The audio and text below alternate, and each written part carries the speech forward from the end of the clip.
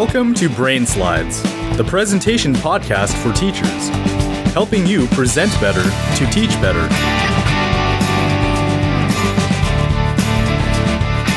Welcome back to the Brain Slides podcast. I'm Nathan Cashin, your host, and with me today again is the wonderful Mike Pulsifer.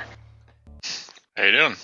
Pretty good. I'm coming to you from sunny San Diego in my parents' backyard. I'm on a bit of a vacation this weekend. So we're going to play with this environmental feel. We've got some wind chimes, some birds, the ocean breeze coming in. So I hope that's not too distracting, but I thought it'd be fun to bring a different feel to the podcast. For an ambiance. Yeah, get a little more relaxing. We've had some really great shows. But I think as our listeners have probably noticed, they've been getting longer and longer. And it's just because there's so much to talk about. But we do want to keep playing with the podcast format. And we're going to, hopefully, today we're trying to keep it short. Some people want some concise, quick chunks of information that they can digest easily.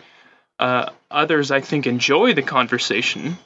And I know certainly we enjoy that. Our chat with Anna Fazan last week was great. So I don't know that we're sure exactly how this is going to work out in the end, but I think we're just going to play with it and try some different formats. Absolutely, can't hurt to try. But I must say, I definitely appreciate the great feedback we got from the Twitterverse for that last episode. And I've been getting messages on Facebook, and yeah, it's great. And I think there's some other designers out there that are interested in coming on the show and sharing some of their favorite presentation design topics. So yeah, it's been fun. Yeah. Can't wait to have them on. That format with the three of us, I thought it just went absolutely amazing. Yeah, and if we do want to keep it short, unfortunately, we're not going to be able to have more than one other guest because, man, right. The more people you get, the more that we keep on talking. But we are going to bring on some teachers. That's always difficult to schedule. They're busy with their time. Being a designer is great because you kind of work on your own schedule, so you can fit things in. But when you're doing 7 in the morning until 4 in the afternoon teaching, then it's hard to get them on. But we've got a few teachers out there that are lined up, and we're just trying to get them scheduled in. We mentioned last week a book by Dan Pink that came out a few years ago called A Whole New Mind. And it's a discussion of how today's world is going to be dominated by those that think differently. We talked a bit about thinking differently as far as thinking visually, and we want to continue with that and talk about how to think like a designer. Dan Pink's book goes through a variety of different topics of things that he believes are important in today's world, such as telling a story, having empathy, and playing, as well as design. And his chapter on design is really interesting. And the part that I want to focus on is a section after he discusses all the design things. He's got a portfolio section in which he gives suggestions on how to start thinking like a designer and what things you can do to become your own designer. Not professional, you're not going to get paid for work, but you're going to incorporate good design into things that you do. And I believe that design is a very important concept. And so I thought we'd talk about a couple of these ideas. Mm-hmm. His first suggestion is to keep a design notebook. So keep a small, whether it's a little moleskin or whether it's even just one of those tiny spiral bound, and bring it around with a pen wherever you go and keep your eyes open and notice different designs. Notice how they're functional, how they are aesthetic, and what types of designs work for you. Have you been doing this, Mike? I haven't been keeping a notebook, and I probably should because as I'm getting older, don't quite have the memory that I had when I was much younger. So I can't just assume I'm going to remember everything I see. But along those lines, though, I've definitely, since I started getting religion when it comes to more employing more effective slide design. I have been noticing and taking note mentally of designs around me, and it's kind of funny. I just finished watching a fairly old movie with my wife today, Every Which Way But Loose, and while she may have been watching the movie, paying attention to the story, I was noticing the designs of the cars. I was noticing the designs of the signs on these storefronts that, we're talking a movie from the mid to late 70s, and design was so much different then. And really? Oh my gosh. And you just, it really, you just start thinking, well, yes, design is temporal in the sense that it's timely. I mean, you can pin a design down based on when it was created, just by that was the style of the time. But good design then is good design now as well. It may have looked a whole lot different. The fonts may have been a whole lot different. It may have looked cheesy according to our taste now. But a lot of the good designs then were just as functional as the good designs now. So Dan Pink mentions the two aspects of what is good design. And in his opinion, it is a combination of two things. One is utility. You could also say functionality, usability, and significance. And he says that utility is enhanced by significance. So the utility is whether something is usable, whether it works the way it's supposed to, but the significance, I think, is how desirable it is to use, in whether it's maybe a pleasure to use. One of the words he kept using throughout that book is meaningful. Having designs that are meaningful. And really, that can be an abstract, touchy-feely concept, because something that resonates with someone at an emotional level is meaningful. Just as much as a design that makes it insanely easy for the user to do what it is that they want to do without even thinking about the design of whatever it is that you've created for them, be it a document, a slide, a mobile app, or even an appliance. So it goes beyond just providing the bare utility, the functionality. It's the significance is really about how meaningful it is to the user. Right. I liked your mention of signs in this movie, and there's a great example of when you're driving around in your car.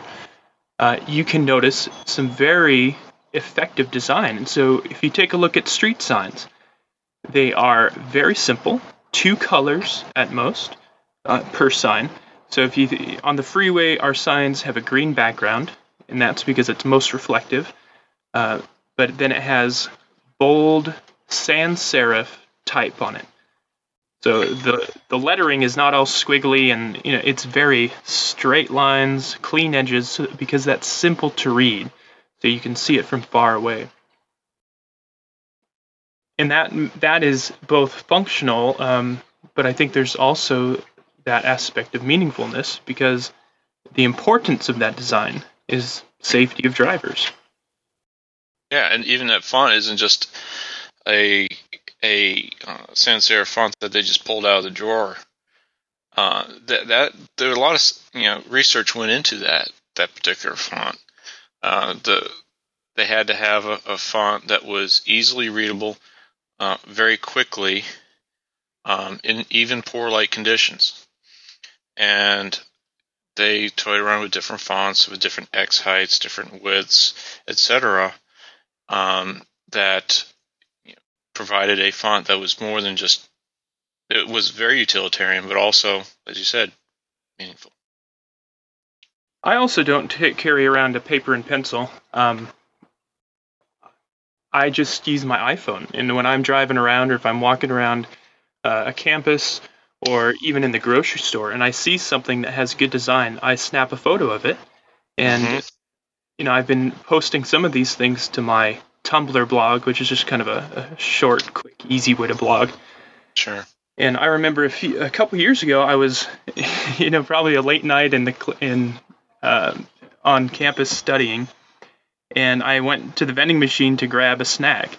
And as I was punching in the keys, I was kind of paying attention to make sure that I didn't punch in the wrong one. Because, I like Snickers, but I don't like getting a Twix or, something like that. And I noticed that there was no possible way that I could have punched in the wrong number because of the way that they had the different candy bars next to each other and the letter number combination that they used.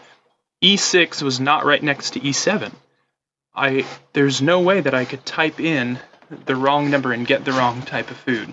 So I thought that was a great example of design that's all around us. Yeah, and to be fair to Daniel Pink, like you said, that you don't carry around a pencil and notebook. I don't either.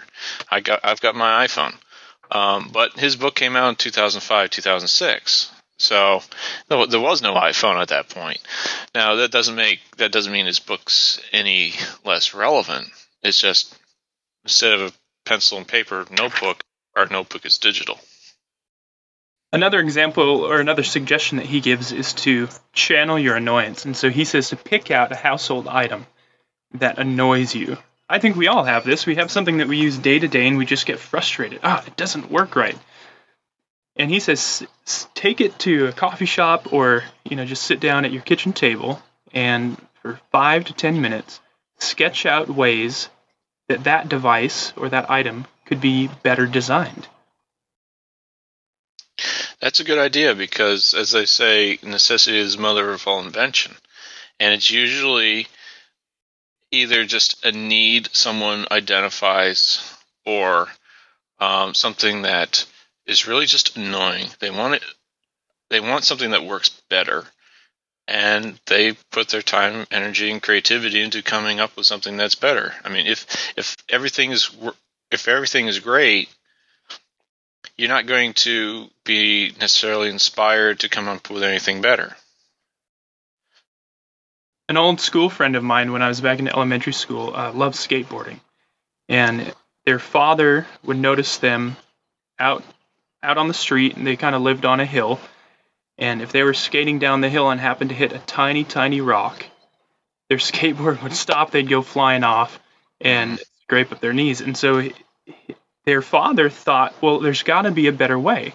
There's got to be a way to design these skateboards so that they're safer. And he came up with what became very well known maybe 10 years ago, which were extreme wheels. And they were really big rubber wheels that would fit onto a skateboard. And these things kind of took off, and I remember even seeing on MTV some skateboarders doing kind of off-road skateboarding. Mm-hmm. So there's a great example of just things all around us can, if you look at them in a unique way, you can find an innovation and create something new. Yeah, absolutely. Well, that's just a couple of the examples from Dan Pink's book. Of course, we're not going to go through and read them all for fear of a lawsuit. We will put a link in our show notes, and again, you can find the podcast feed at brainslidespodcast.com, and I include links every time that I post one of our episodes there, so that we'll give you a link to find the book and to anything else that we might discuss. But before we go, I want to share a pick, and mine is another resource that you could use to help improve your design. And it is a website, an online website and magazine called Before and After Magazine. And you can find it at bamagazine.com.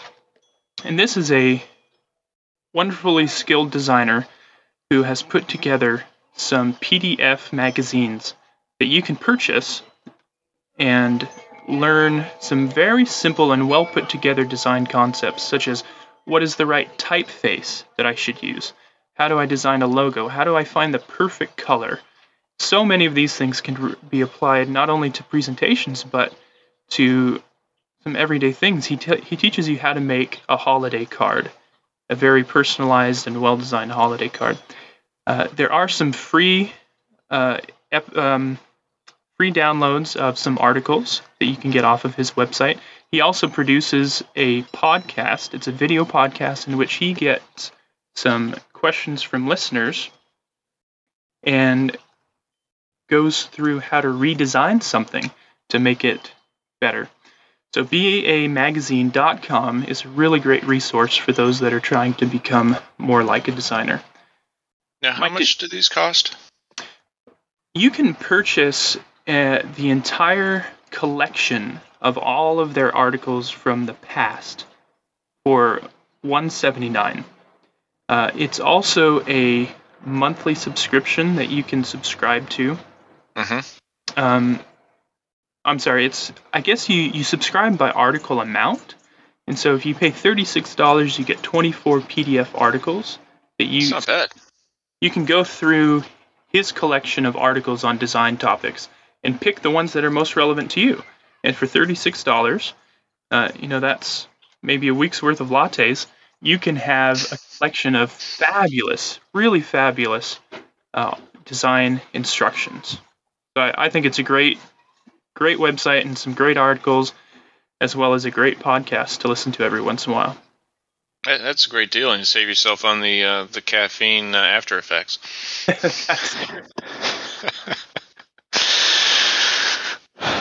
Well, Mike, do you have anything to share? Sure, yeah, and I got this one from an email. I just one of those times when, several months ago, I clicked on that link, says, yeah, sure, send me some updates on this, and I got an email from Jumpsoft. I know I may have mentioned in a previous episode some theme packs that they have, but this one just came out. It's called their Speech Pack, and now I know Anna last week inspired me to actually open up Illustrator. It's one of those apps I maybe open it once every 6 months. I'm going to be using it a lot more.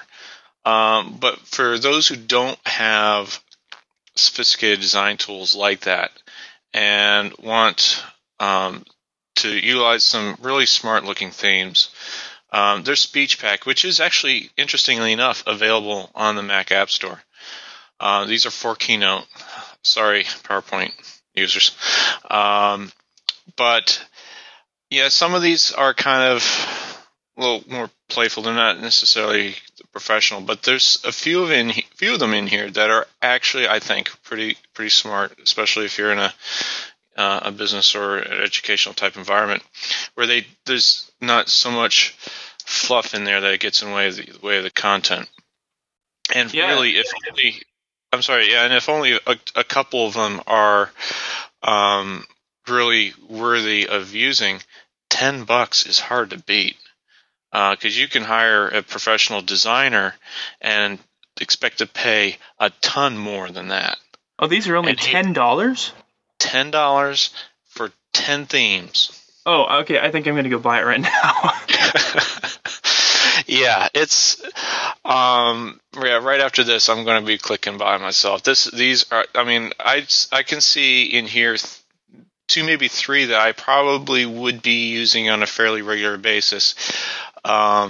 Because they're just so well done, and even still, if you had a need to actually put together a little bit more playful one, they've got those in there as well. That Amber Notice one is, they use a cartoon for the basic image that they put in there, but it really sets the tone for that theme. Not something you would use necessarily in a work environment, but in a certain circumstance, they look smart to me. I'm loving this Amber Notice one. One thing that I find teachers do all the time is they try to find a way to really entertain their students. And unfortunately, a lot of times what that ends up looking like is PowerPoint, zooms and sounds and things flying all over the screen. Well, this is a great, simple solution to that because you're using a comic book theme to kind of present the information. I think this is fabulous. And for a buck, for this one, wow, that is a great deal. Yeah.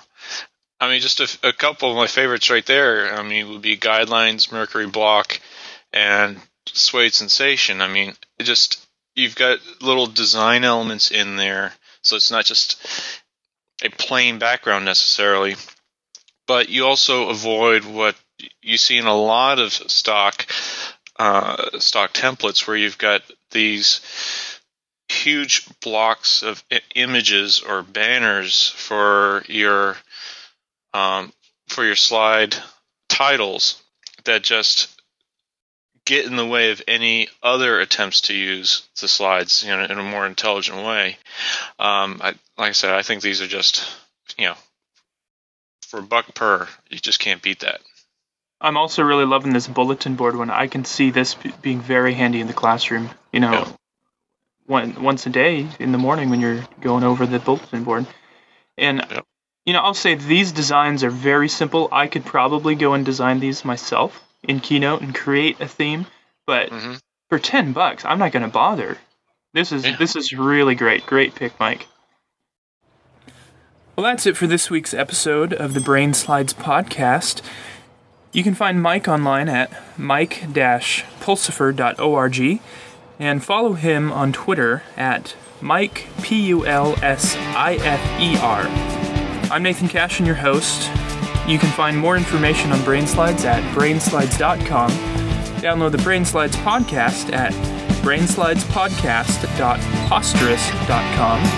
And of course, follow us on Twitter at Brain Slides. Thanks again for listening. Have a great week.